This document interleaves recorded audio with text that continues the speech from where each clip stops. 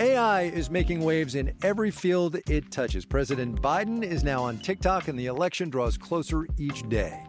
With so much going on in the world, it is hard to keep up with it all, let me tell you. Hi, I'm Kai Rizdal, the co-host of Make Me Smart. It's a podcast from Marketplace. And every weekday, Kimberly Adams and I break down the latest in business and the economy with short daily episodes to make it easy for you to stay in the know. Listen to Make Me Smart wherever you get your podcasts. This episode is brought to you by Progressive. Most of you aren't just listening right now. You're driving, cleaning, and even exercising. But what if you could be saving money by switching to Progressive?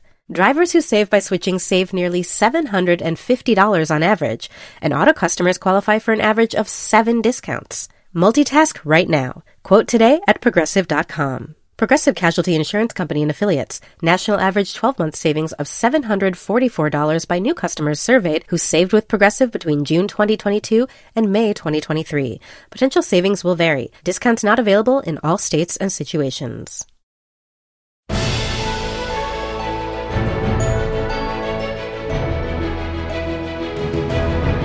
Hello and welcome to Little Gold Men, the podcast from Vanity Fair and Panoply that proves that award season really is a year-round event. I'm Katie Rich, the deputy editor of VanityFair.com, and I'm here with our digital director, Mike Hogan.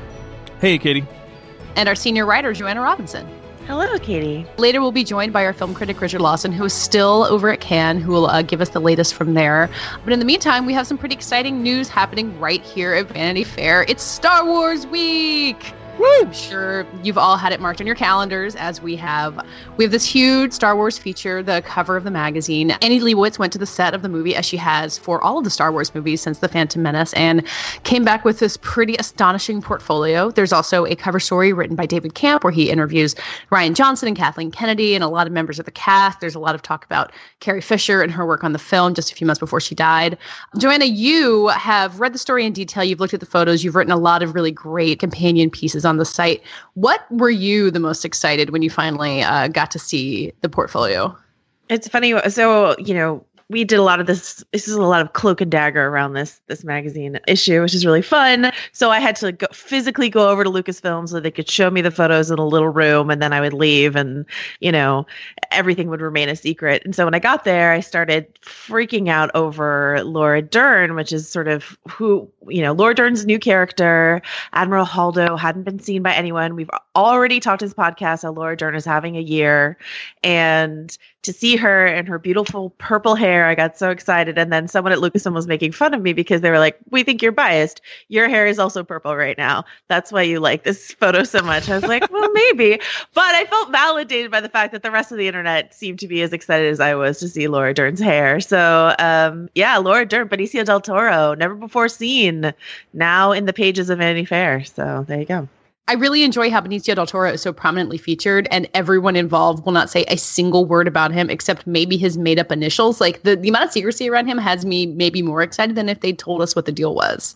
And maybe that's the point. I mean, we're going to talk about Twin Peaks in a little bit, but that's sort of like the air of mystery around Benicio del Toro is kind of incredible. They wouldn't let me ask anything about him. And, director Rian Johnson gave David Camp a little bit in our cover story. But yeah, I'll be curious if they can make it all the way to the premiere without telling us what this guy's actual name is. So of course, immediately everyone's like, well, is it Skywalker? Is it Solo? Is it a name we would recognize? And who knows? And that's the fun.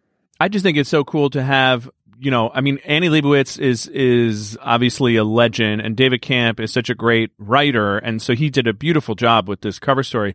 But it's so cool also to have our not so secret weapon in Joanna, who kind of knows the whole Star Wars world and the whole fan world inside out. So it's been fun. I don't know. I'm just interjecting that, and then I want you guys to keep talking about it because it's all sort of mysterious to me. So, Joanna, there's a post going up, I think today as this episode comes out, where you get really into detail about the lightsaber, which was such a big thing that when you saw these photos, you were like, no, this is a big deal. What's the short version of why this picture of Daisy Ridley with the lightsaber is such a big deal?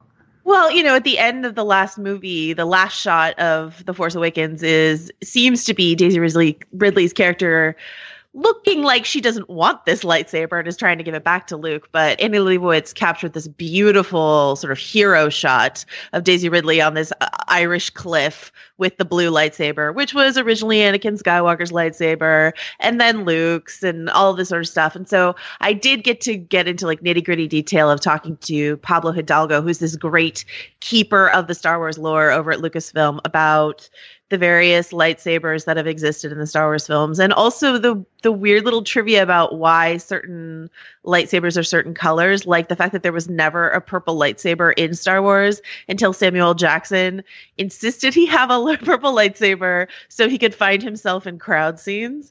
And George Lucas is like, well, okay. I mean, if Samuel L. Jackson wants a purple lightsaber, he gets one. So there you go. So yeah, it was fun. Yeah, thank you. Basically, thank you, Mike and Katie and the rest of you guys for indulging me in going very, very granular with some of this Star Wars stuff. It's really fun. Had to be done. Had to be done. Mike, what's your favorite of the portraits? Oh, man. I don't know. They're also great. I think I really love that one of Daisy Ridley, actually, just the solo shot with the lightsaber. But they are just aesthetically. I mean, it's awesome to see all the Carrie Fishers, obviously incredible, and Mark Hamill's cool. I mean, Chewie is there. I don't know. I just grew up with this whole, with this franchise, so it does take me back a little bit. And yet, on the other hand, I'm also like, it's time for a new generation to have toys to play with. Like I am to try to remember that I'm a grown adult sometimes. It's cool to see Rian Johnson and Kathleen Kennedy too, with Carrie and Mark Hamill like on the set. That's a really cool shot that gives you a sense of what it might be like to actually make one of these things. Someone on Twitter dug up this old Empire Strikes Back photo. I don't know if Annie Leibovitz was intentionally referencing it, but in that photo, you've got George Lucas, Harrison Ford, Carrie Fisher, Mark Hamill, all basically in identical pose. Like, it really doesn't feel like it could be unintentional, of this behind the scenes Empire Strikes Back photo in black and white that looks pretty close to our photo, except we have dogs, so it's probably a little bit better because we've got two cute dogs in our photo. But dogs there too. But I was sort of surprised. I would be curious if Annie was doing like an intentional homage to that photo. I wouldn't speak for Annie, but I know she does a lot of research and has a very strong sense of history. So I wouldn't be surprised at all if she's quoting there. Yeah, I can't believe that, obviously Gary the dog, Carrie Fisher's dog, has gotten a lot of deserved attention, but Mark Hamill's daughter's dog, Millie, I mean, that's a cute dog that's been underrated up to this point, I think. I know. I mean, this really, you can see in David Camp's great cover story that he talks to Mark Hamill a lot. There's a lot of Mark Hamill in this cover story because this really is more than The Force Awakens, the return of Luke, because Luke doesn't say a single word in The Force Awakens. And this is, Luke's story expanding here. And so to see Mark Hamill really dig back into being the leading man in this franchise is kind of fun these years later. And yeah, now it's Mark and Millie Hamill's time to shine, I guess. And there's a really interesting spoiler that Mark Hamill does the Joker laugh throughout the entire Last Jedi movie. That's every time he opens his mouth, comes out Joker laugh. I have to give a real shout out because I had been hearing a lot about these photos before I saw them, and I had been reading about how we had these photos from this place called Canto Bight, which is like a Monte Carlo of the Star Wars universe. They've been comparing it to like the Cantina or Mascanata's Bar, but it's like the high class version. And seeing Star Wars formal wear, like all these people dressed like they're going to Truman Capote's Black and White Ball, but in space, it's unbelievable. I can just spend hours looking at these photos and what everybody's wearing.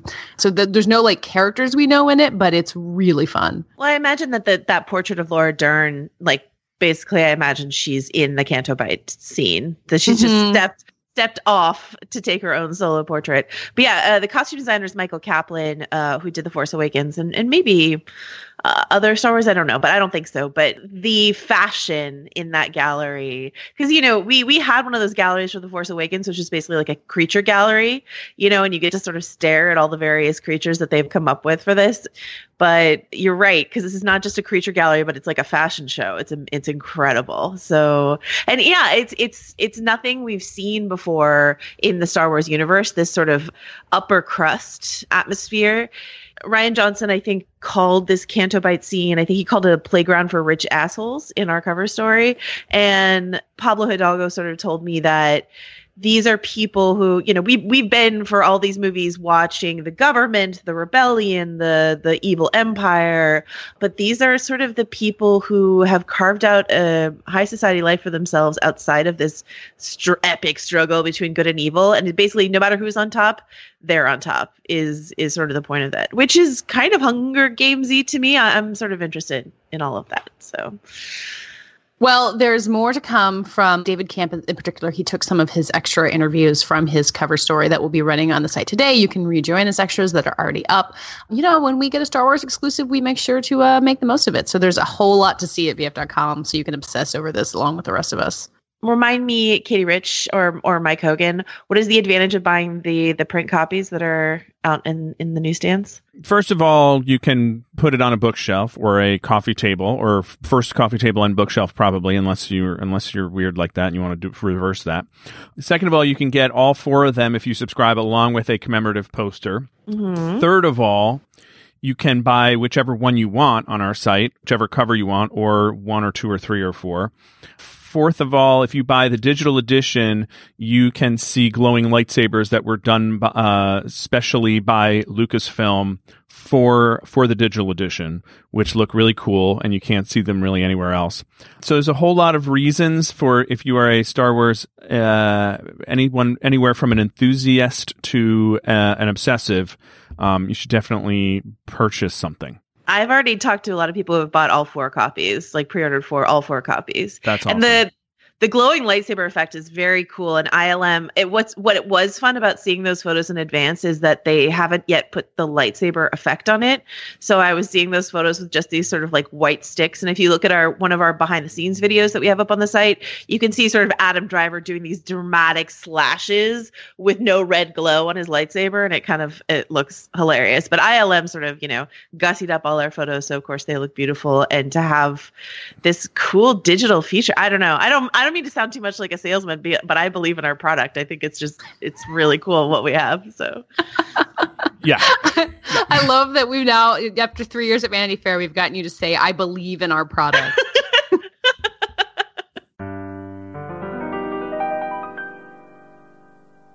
I'm Bobby Finger. And I'm Lindsay Weber. Do you ever see a new face or name on your news feeds and say, who the heck is that? Our podcast, Who Weekly, is everything you need to know about the celebrities you don't. Think of us as your cheat code to People magazine, your glossary for Hollywood, a shortcut to understanding pop culture at large. For the past 8 years, Who Weekly has been telling listeners everything they need to know about the celebrities they don't.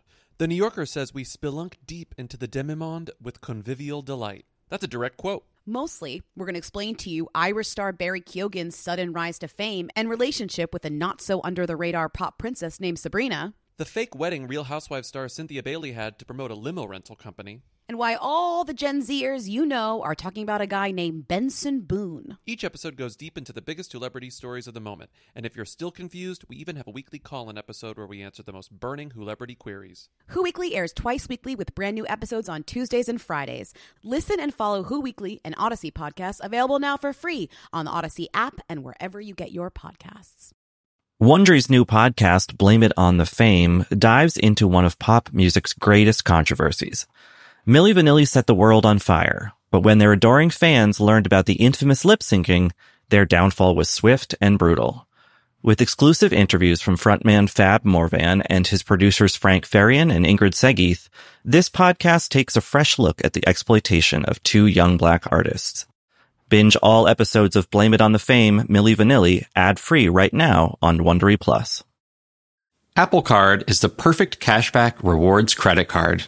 You earn up to 3% daily cash on every purchase every day. That's 3% on your favorite products at Apple, 2% on all other Apple Card with Apple Pay purchases, and 1% on anything you buy with your titanium Apple Card or virtual card number. Visit apple.co/card calculator to see how much you can earn. Apple Card issued by Goldman Sachs Bank USA, Salt Lake City branch. Subject to credit approval. Terms apply. Well, moving on from one thing that Joanna has completely dominated on the site this week to another, Twin Peaks. It is the return of the original mystery show. And Joanna, you as the queen of the mystery shows have done really amazing coverage of it on the site thus far. But I think you know as well as anyone else that this is David Lynch. This is not the kind of show that's going to have puzzles for us to uncover at the very end of it. As many dense layers of meaning as there are in the whole thing.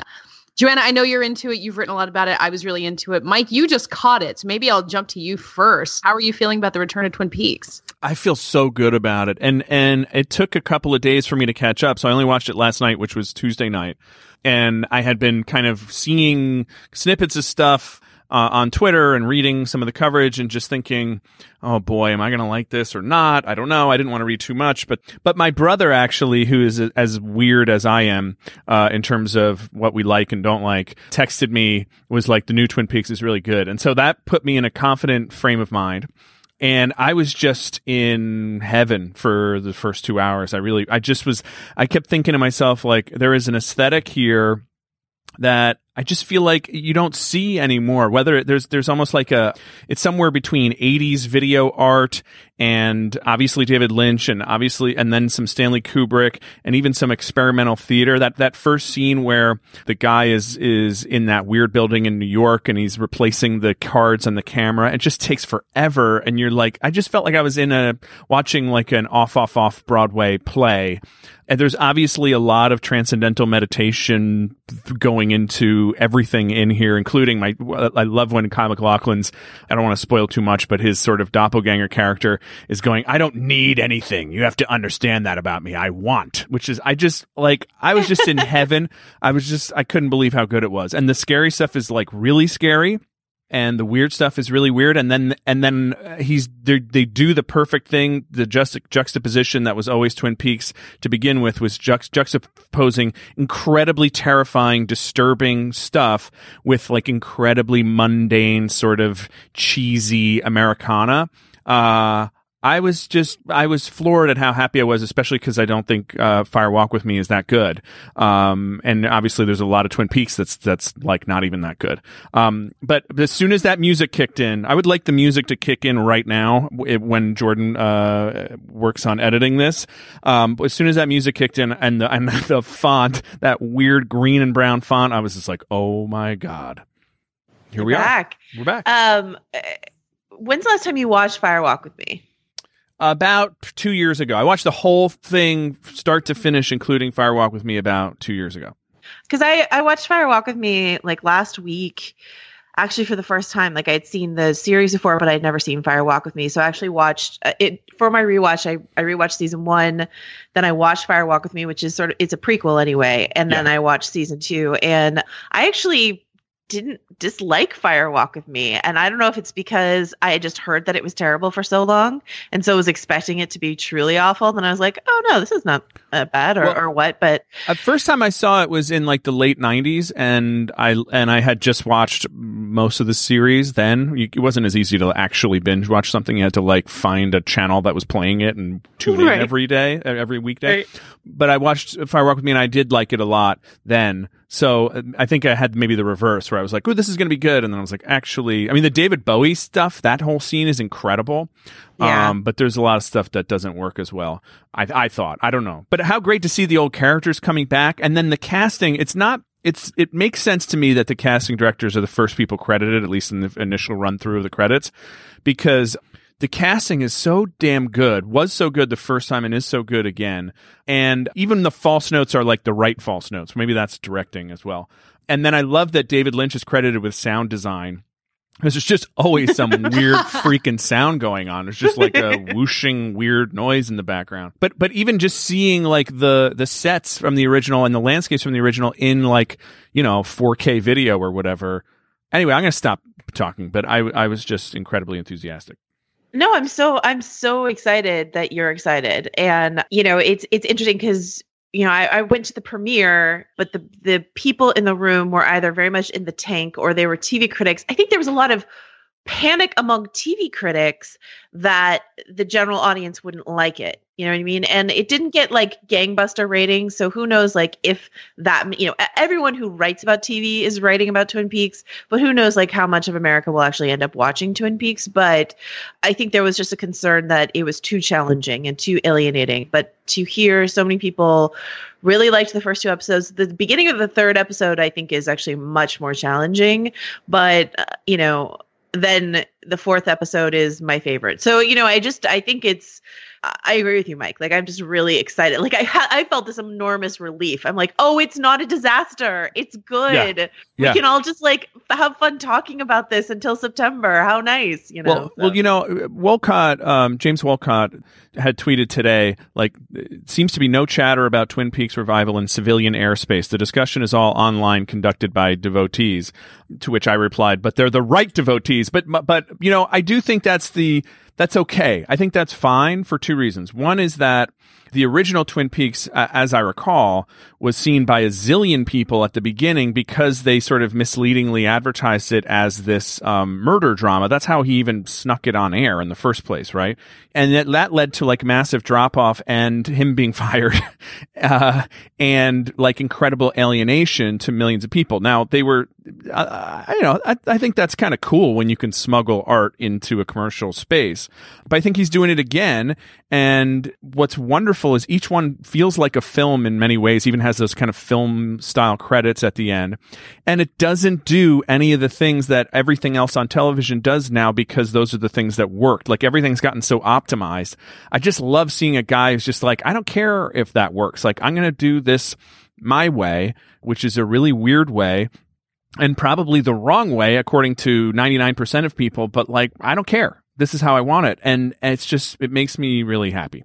Yeah, I think the wisest thing that Lynch could have done, and I feel like he did not think about this at all, but it's working out that way, that by making it so odd at the beginning and kind of jumping around so much and not setting up another Laura Palmer style mystery, it's not going to get the same kind of reaction that like True Detective did, where people get really into theories and like get really attached to what it's going to be about. And then David Lynch, true to form, would not do any of that. I think from the very beginning, he's saying, no, this is the kind of show I'm making. You may never find out what that portal box in New York City is, and you're just going to have to deal with that. And that might limit the audience for it, but I don't think Showtime is necessarily counting on gangbuster ratings to make this worth it for them. It feels like a cultural cachet experiment for Showtime, and which they're winning. Like they took a gamble on this, and I think a lot of people were predicting that they would fall on their faces.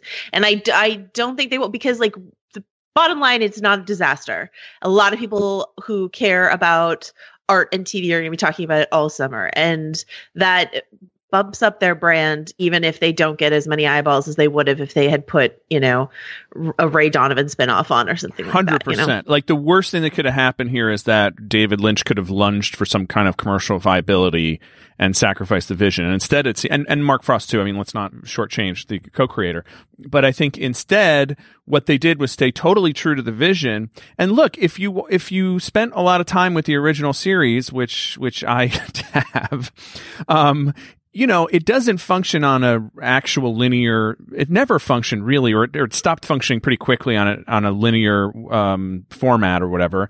And there's always been an enormous amount of sort of dream logic and probably TM logic in there.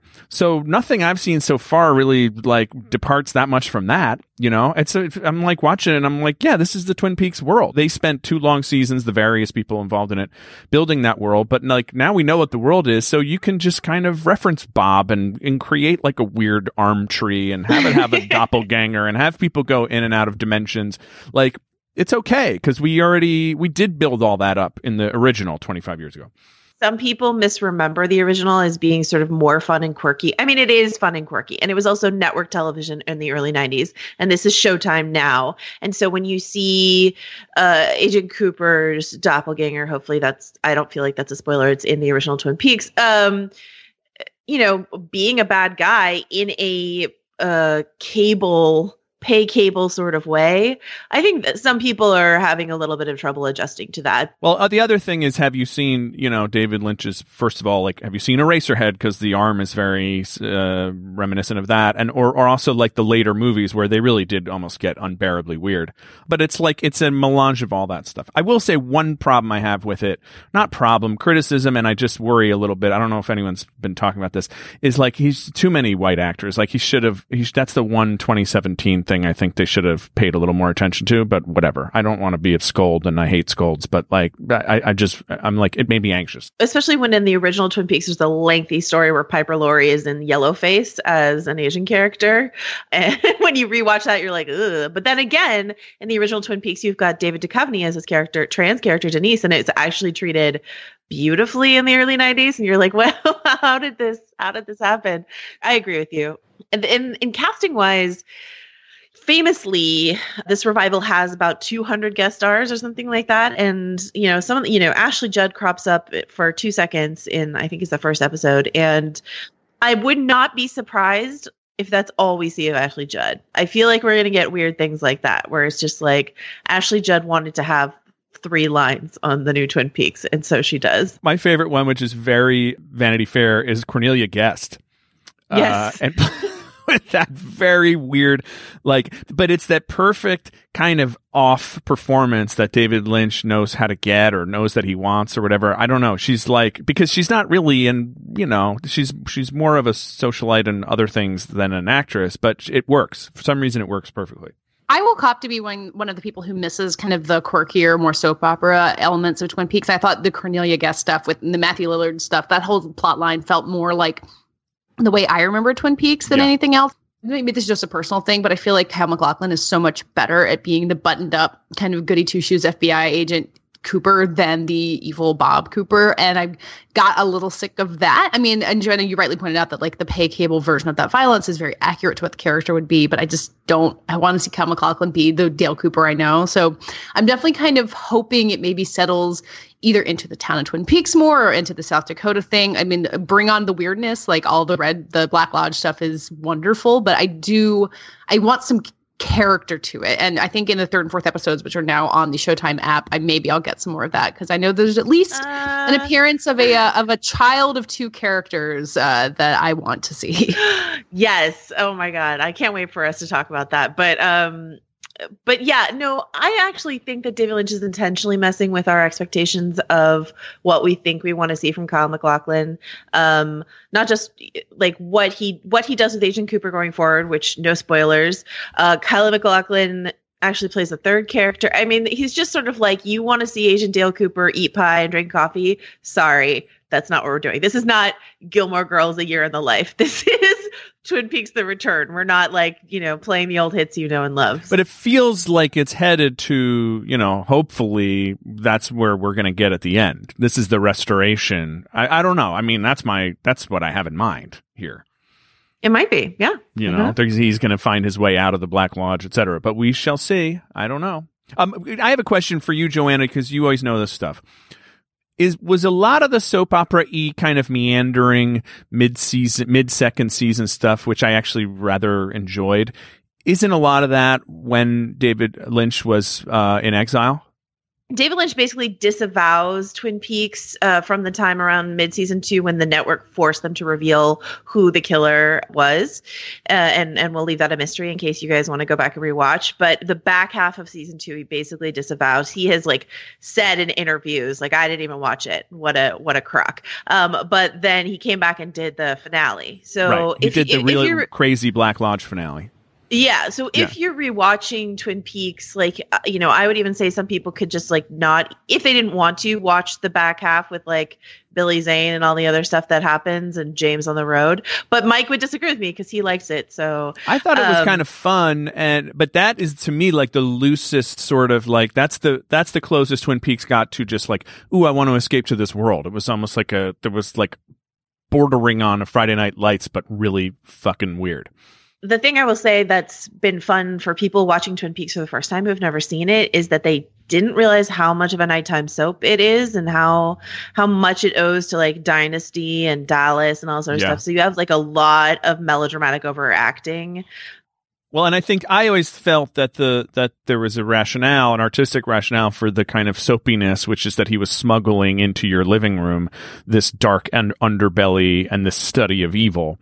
But he was going to do it in a form that was, recognizable and that people had kind of come to embrace without thinking too much about it. I don't know. Maybe I give him too much credit. I mean, I think if you look at stuff he was making at the time, though, like both Blue Velvet and Wild at Heart have total elements of that kind of melodrama that he's like adding his weird twist onto. And so he clearly loves it, sort of also ironically too, I think. Yeah, totally. Yeah.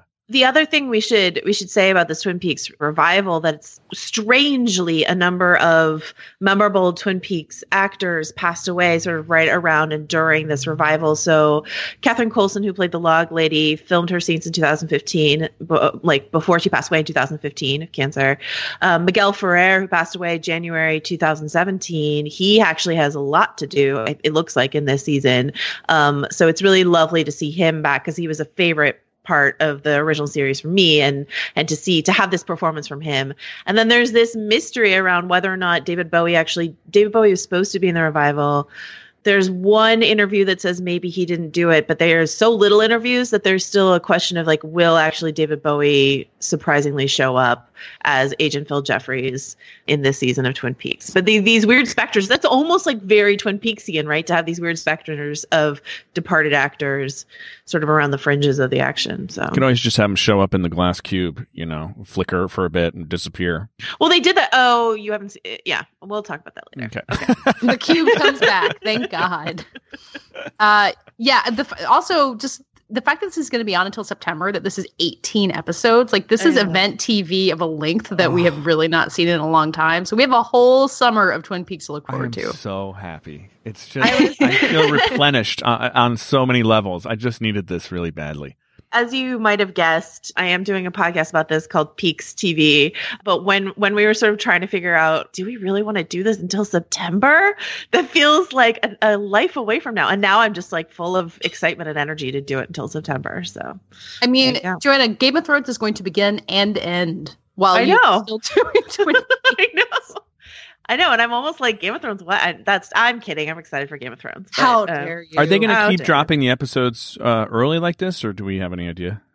So this upcoming weekend, Memorial Day weekend, they're airing 3 and 4, even though they already streamed them online. And then the rest of the season, the episodes will drop on Sunday nights, one at a time, just like in ye olde times. And then I think the finale is 2 episodes together, like a 2-hour event. But this is just a weird launch experiment because Showtime is really trying to drive people to their online platforms. So they did it with Twin Peaks. They're going to do it with Star Trek. They did it with The Good Fight. This is like a thing that CBS/Showtime is really trying to push. So that's why the release is so weird. But David Lynch apparently really insisted, like, he didn't want a binge model. He wants 1 episode per week.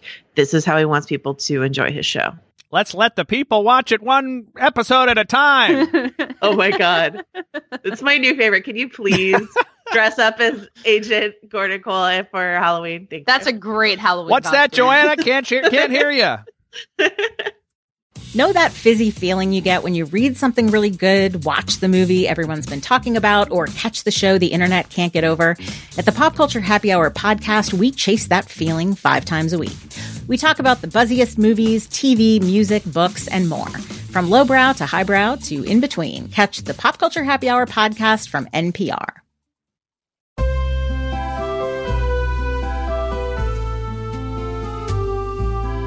So now we're going to catch up with Richard, who is still in France. I don't know when your visa runs out, Richard, but it looks like you're going to see every movie available at Cannes before you come home. Yeah, I think I'm just going to live here now. It seems like a nice way of life. They they're sunny and warm, so good food. I think I'm just going to stay. Cannes is wrapping up, sort of. It's a long festival, and unlike a lot of them, good stuff premieres throughout. So as we're speaking to you, the latest movie you saw is the Sofia Coppola movie, which I think was one of our most anticipated. So maybe let's start by hearing about that. Yeah, if people listened last week, I mentioned that when I got here on the ground, there was some kind of chatter quietly that the movie wasn't very good, that Nicole Kidman wasn't doing press for it, all this kind of stuff.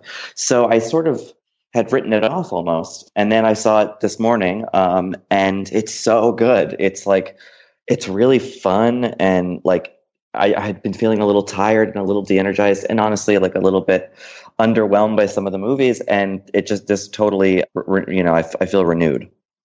That sounds like a Sofia Coppola superpower, but also like fun is not usually something I think of with her movies. I kind of imagine this as being very dreamy and Southern Gothic. And where does the fun come in? It's fun. Well, it's only 94 minutes long. It doesn't have the kind of like rambling dreaminess of her other movies. It's much more still and sort of looks like, kind of a painting. And so it's this dark story about, Colin Farrell is this Civil War soldier from the Union who ends up at this girls' boarding school in Virginia. So they're kind of Confederate loyalists, and he's injured. And so they take him in, and things kind of go awry from there. So it has a grim kind of undertow to it, but it's kind of like wickedly funny. Like Nicole Kidman will kind of do little raised eyebrows or, various things like that are just like, it just make it like a really good time. And at this festival this year in particular, I think obviously with various political calamities happening around the world in the past few years, a lot of the movies are very, dour and allegorical about, European politics and things like that. So this, while sinister in its way, like it's just like it was great to have fun at a movie. So let's hear more about Nicole Kidman, who we've been calling the Queen of Cannes because she has so many movies out there. You said she's doing some kind of fun stuff in The Beguiled. Is this her best performance? One of them, or can you just rank the Nicoles of Cannes? She's in Top of the Lake, China Girl, which is the second season of Jane Campion's show with Elizabeth Moss, which I saw 2 episodes of yesterday, and she's great in that with this kind of funny gray curly wig. She's in How to Talk to Girls at Parties, which is John Cameron Mitchell's movie, playing this kind of like queen mother of this punk scene in a kind of down and out town in England. And then she's in The Killing of a Sacred Deer, the Yorgos Lanthimos. She's excellent in all of them, as she always is. I would say that my favorite is probably her in The Beguiled, just because she has some moments that really just like are classic Nicole, kind of like iciness, but also a kind of intensity. So I liked her in that. But in China Girl, it's a subtler kind of more. It's a little bit relies less heavily on her sort of Nicole Kidman tricks. So she is really good in that too. I like this wig trend of Nicole's. Holly Hunter had the gray one in the first season of Top of the Lake. So I like what Jane Campion's doing here. Richard, if a Sundance classic movie that feels better at the festival is one, I don't actually know why. It's like kind of quirky and everybody's lightheaded from the how high up they are in the mountains. Is the Cannes one just one that isn't like relentlessly dreary and reminding you about the fact that life is kind of horrible and existence has no meaning? Yeah, I think especially this year that is definitely the case. There was another, because between a movie like, which is the front runner for the Palme d'Or, Loveless, which is this Russian allegorical movie about a child who goes missing, but it's really about the amorality of contemporary Russia, and it's beautifully shot and well acted. But boy, it's difficult. And The Killing of Sacred Deer, the Yorgos Lanthimos film, is about all kinds of grim, horrible things. The Michael Haneke movie, unsurprisingly, is really depressing. So it was nice to see The Beguiled and kind of just like laugh and feel kind of excited. And then the movie ends after 90 minutes and you're done, But there was another movie I saw recently here that, or two actually, that had a lighter touch, which were really welcome. And they were in the Director's Fortnight sidebar, which happens a little further down the Croisette from the Palais. And the first one was Sean Baker's new movie, The Florida Project. He made Tangerine a couple years ago, and it was sort of a big festival hit. And so I was really eager to see what he does next. And this is set in Florida, obviously, kind of in the shadow of Disney World. These people who live in motels and are kind of really hand-to-mouth, living. And it focuses on a 6-year-old girl who's very funny and cute and in a very natural way, not kid actory at all, and her friends and her mom. And it's sad in the end a little bit, but kind of joyful at the same time. But it was just nice. It's bright. It moves. It felt really good. And I think that movie we should all put on our radar for, I don't know, maybe not Independent Spirit Awards, certainly. And then the other movie was Juliette Binoche in a Claire Denis directed romantic comedy called Let the Sunshine In, where it's kind of vignette-y. She goes on a series of dates with guys and they, things kind of fall apart and she grieves that and then moves on. But it's just like really fun to see Juliette Binoche in this, sparkling kind of Parisian romantic mode rather than dealing with some kind of tragedy or something. And then there's this wonderful closing scene over the end credits with Gerard Depardieu that's like hysterically funny. Well, the French found it hysterically funny. I think that something was lost in translation, but they were laughing at things. I was like, oh, ha ha ha, right, yeah, I get that. It's just like wordplay things. I think the subtitles don't really pick up on. But yeah, so it was nice. I mean, they do love Jerry Lewis. So that's it's important true. to remember. Yeah. Now, wait, so let me just get this straight. So the movie about the dead broke people living in like the horrifying shadow of Walt Disney World was one of the brighter movies that you saw at Cannes. That was one of like the relief. That was like the comic relief. Yes, this portrait of the American underclass struggling to survive. Yeah, okay. In the shadow of this, off, starvation in the shadow of like the freaky mouse empire. Mm-hmm. It was, I mean, so it just kind of, for people who've seen Tangerine, this won't surprise them. It just kind of keeps moving at this bright kind of fun clip. And the kids are genuinely great. And then, then it takes a darker turn at the end, but it doesn't feel manipulative or sort of overwrought. It feels very realistic, very true to the sort of milieu of the movie.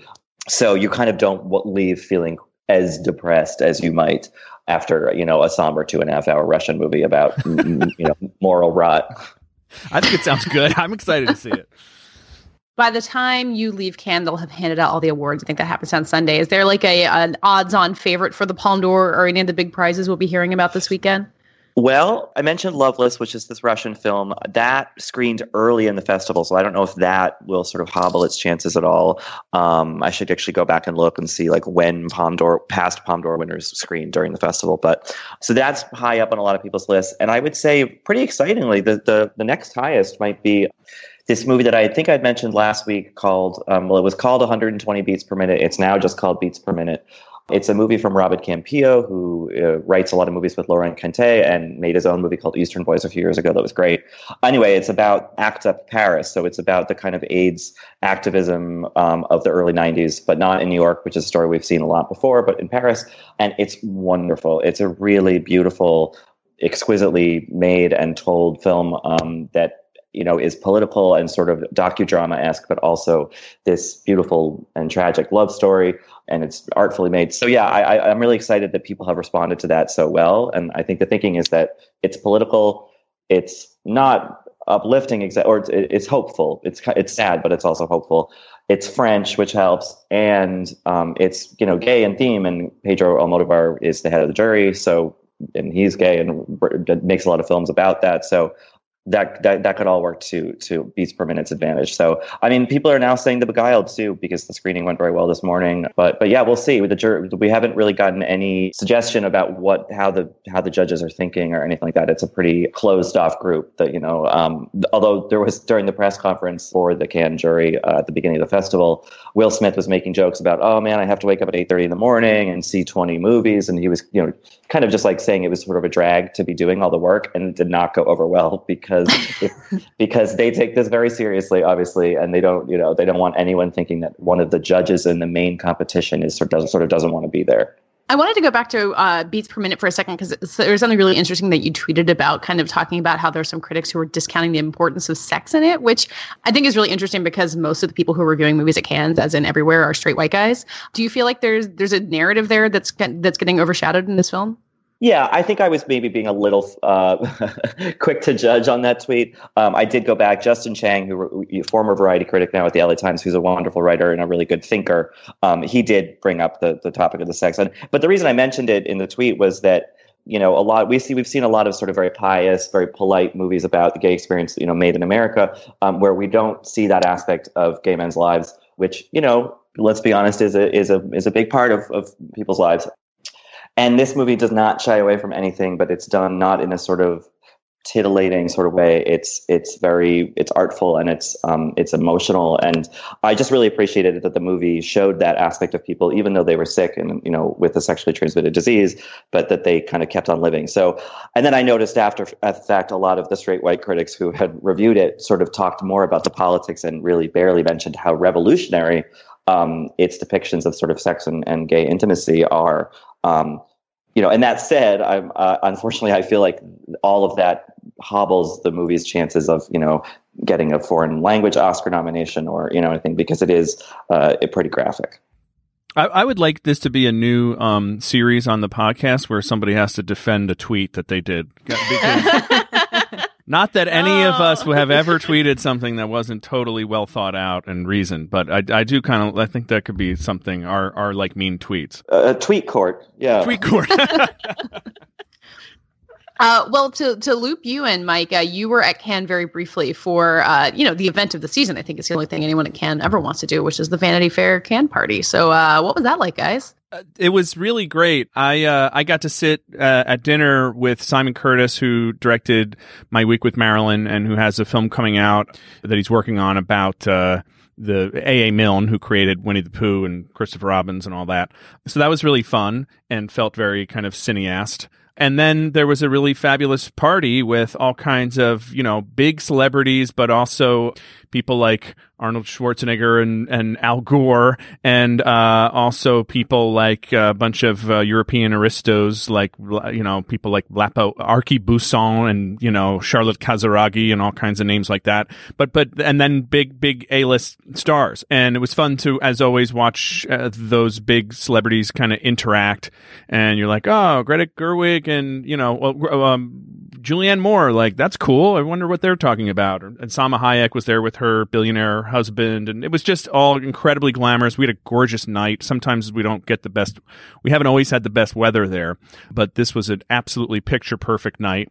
And Richard and Julie Miller and Rebecca Keegan were all on the case of reporting. I think you guys put more thought into that write-up. Everybody go read the write-up, because it was really an absolute work of art that was created by three, I would say geniuses in their prime.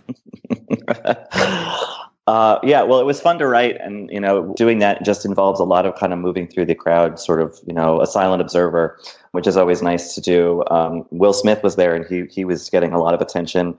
So I kind of saw who wanted to come kiss the ring. And I got to have myself personally a 5-minute conversation with Al Gore, who was incredibly nice and got up from his chair, put his cigar down and looked me in the eyes, asked me what I did, asked me about my job. And, I told him something about my mom had made, in 1992, when the election was happening, my mom had a party at the house and made roast quail, this Dan quail.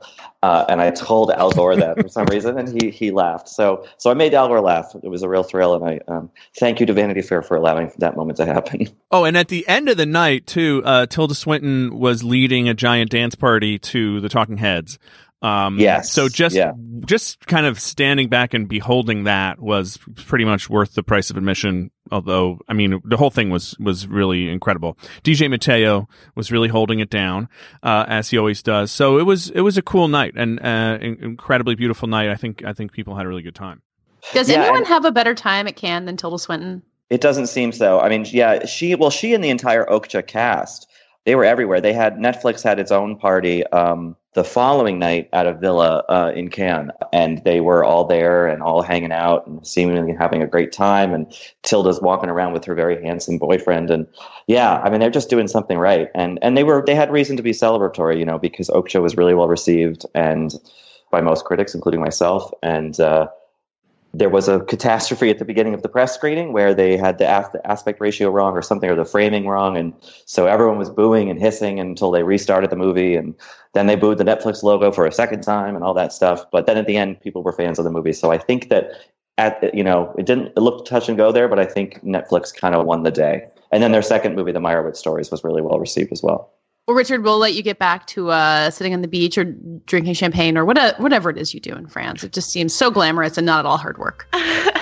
Well, I'll tell you what I'm going to go do right now is go stand in line for an hour for a 2.5-hour long Russian movie about prisons. So nice. Yay. Vive la France. Fun. Well, we'll be excited to have you back in stateside, but in the meantime, enjoy it. All right. Thanks, guys.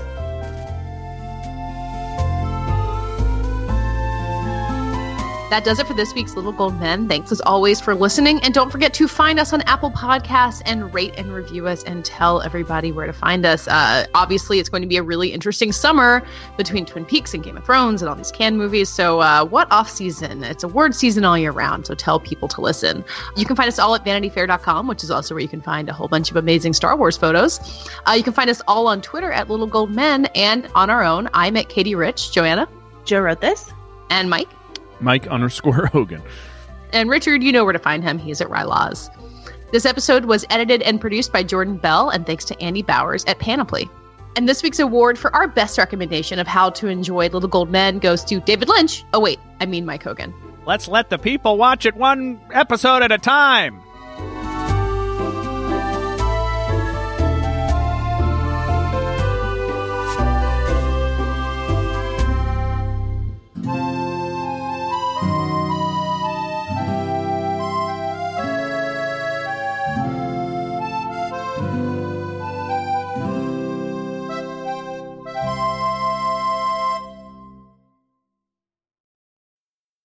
I'm Alex Schwartz. I'm Nomi Fry. I'm Vincent Cunningham, and this is Critics at Large, a New Yorker podcast for the culturally curious. Each week, we're going to talk about a big idea that's showing up across the cultural landscape, and we'll trace it through all the mediums we love. Books, movies, television, music, art. And I always want to talk about celebrity gossip, too. Of course. What are you guys excited to cover in the next few months? There's a new translation of the Iliad that's coming out, Emily Wilson. Really excited to see whether I can read the Iliad again, whether I'm that literate. I mean, the jury is out. I can't wait to hear Adam Driver go again in an Italian accent in Michael Mann's Ferrari. He can't stop. I mean, and bless him. I can't wait. Molto bene. Molto bene. We hope you'll join us for new episodes each Thursday. Follow Critics at Large today, wherever you get podcasts. You really don't want to miss this. Don't miss this. Don't miss it. See you soon.